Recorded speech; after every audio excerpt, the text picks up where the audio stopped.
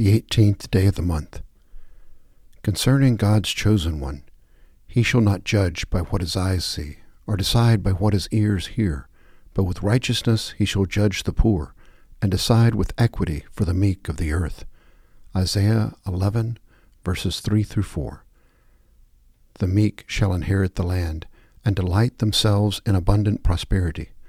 Psalm 37, verse 11.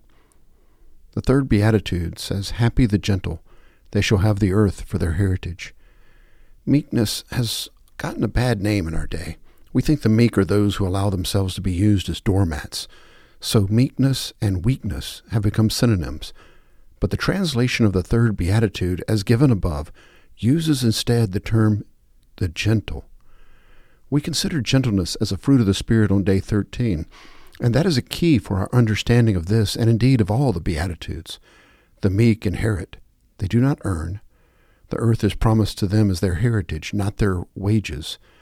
The attributes commended to us are gifts from a God who does not judge by what the eyes see or the ears hear. Thus, this God turns upside down our usual values. Note well that in the Beatitudes, happiness is not promised to the wealthy, the powerful, the glamorous, or those with sex appeal. In that reversal of our usual expectations, we find God's gift to us, as strange as it may seem. How should this biblical approach to what is important change your own values, your own estimate of what constitutes success? By the way, how successful do you suppose Jesus was considered to be on the day he died on the cross? Opening prayer. God, your thoughts are not our thoughts, and your ways are not our ways. We confess our bewilderment at learning of the strange values you treasure. Transform us so drastically that we may embrace your ways without fear or embarrassment. Enable us to judge beyond what human eyes can see or ears can hear, that you may regard us as the meek, worthy inheritors of your mercy, through Jesus Christ, in whom is true happiness. Amen.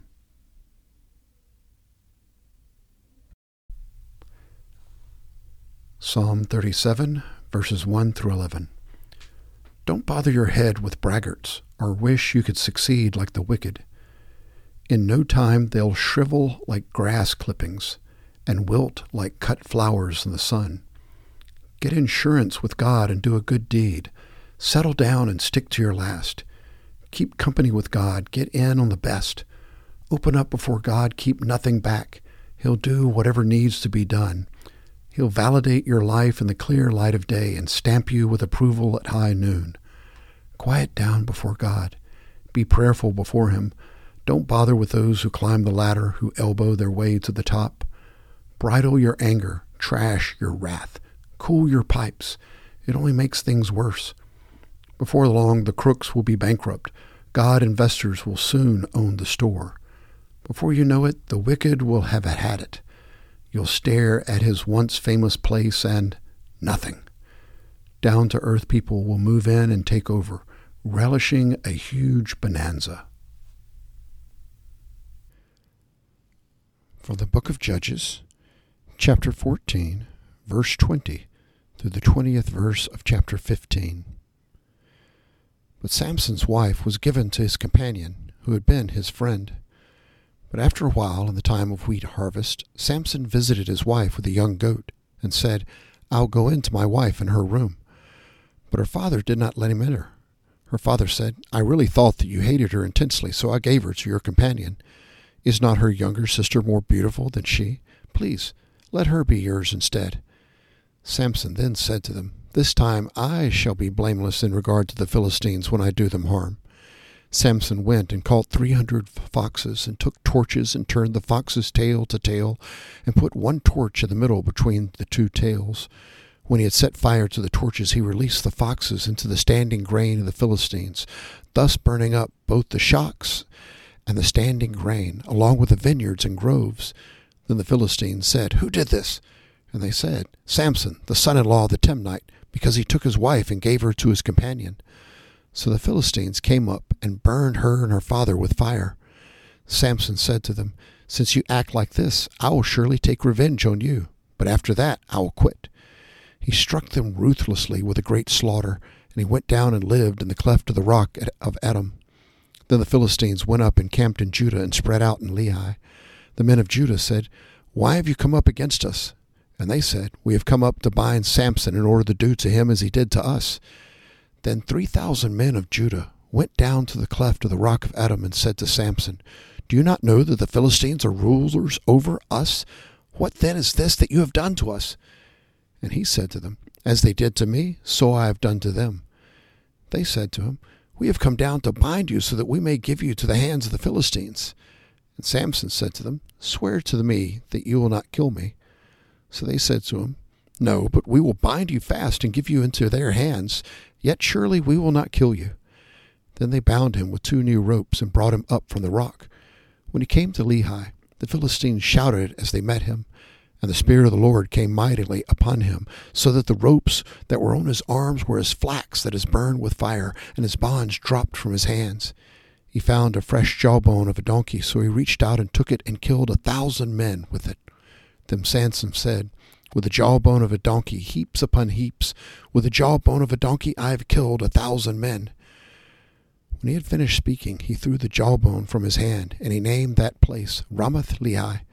Then he became very thirsty, and he called to the Lord and said, "You gave me this great deliverance by the hand of your servant, and now shall I die of thirst and fall into the hands of the uncircumcised?" But God split the hollow place that is in Lehi, so that water came out of it. When he drank, his strength returned, and he revived. Therefore he named it En Hakkore, which is in Lehi to this day.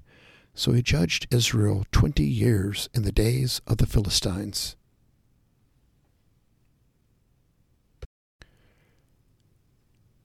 From the book of Acts, chapter 7, verses 17 through 29.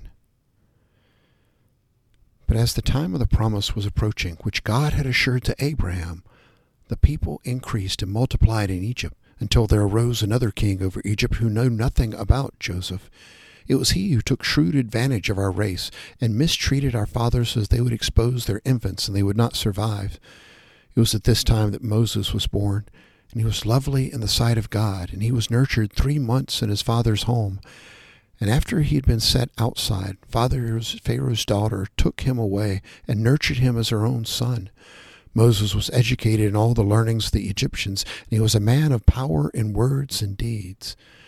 But when he was approaching the age of 40, it entered his mind to visit his brethren, the sons of Israel. And when he saw one of them being mistreated unjustly, he defended him and took vengeance for the oppressed by striking down the Egyptian. And he supposed that his brethren understood that God was granting them deliverance through him, but they did not understand. On the following day he appeared to them as they were fighting together, and he tried to reconcile them in peace, saying, "Men, you are brethren, why do you injure one another?" But the one who was injuring his neighbor pushed him away, saying, "Who made you a ruler and judge over us? You do not mean to kill me as you killed the Egyptian yesterday, do you?" At this remark, Moses fled and became an alien in the land of Midian, where he became the father of 2 sons. From the Gospel of John, chapter 4, verses 43 through 54. After the 2 days he went forth from there into Galilee, for Jesus himself testified that a prophet has no honor in his own country. So when he came to Galilee, the Galileans received him, having seen all the things that he did in Jerusalem at the feast, for they themselves also went to the feast. Therefore he came again to Cana of Galilee, where he had made the water wine, and there was a royal official whose son was sick at Capernaum. When he heard that Jesus had come out of Judea into Galilee, he went to him, and was imploring him to come down and heal his son, for he was at the point of death.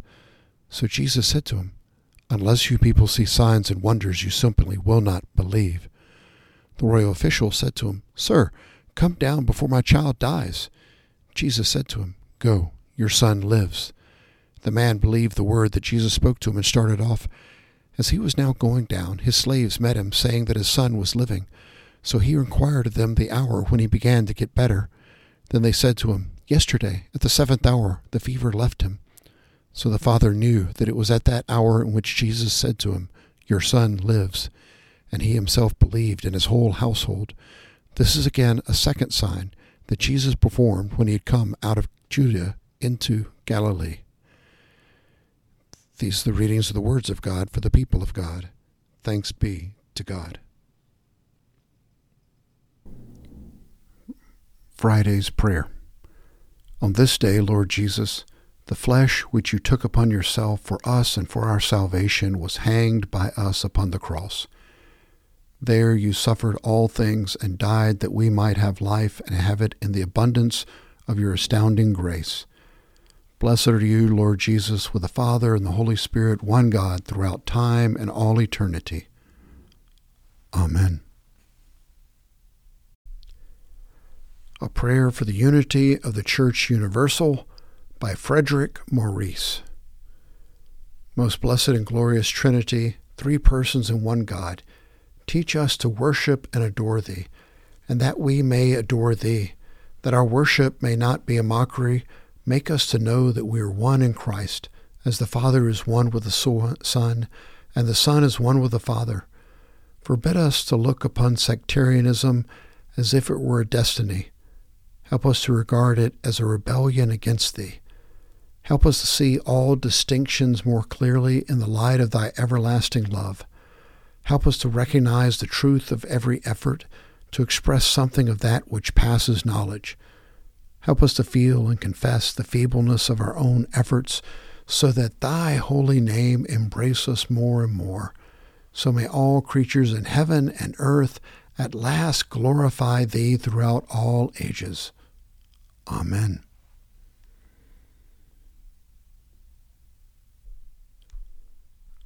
A prayer of St. Francis of Assisi. Lord, make me an instrument of your peace. Where there is hatred, let me sow love. Where there is injury, pardon. Where there is doubt, faith. Where there is despair, hope. Where there is darkness, light. Where there is sadness, joy. O divine Master, grant that I may not so much seek to be consoled as to console, to be understood as to understand, to be loved as to love. For it is in giving that we receive, it is in pardoning that we are pardoned, it is in dying that we are born to eternal life.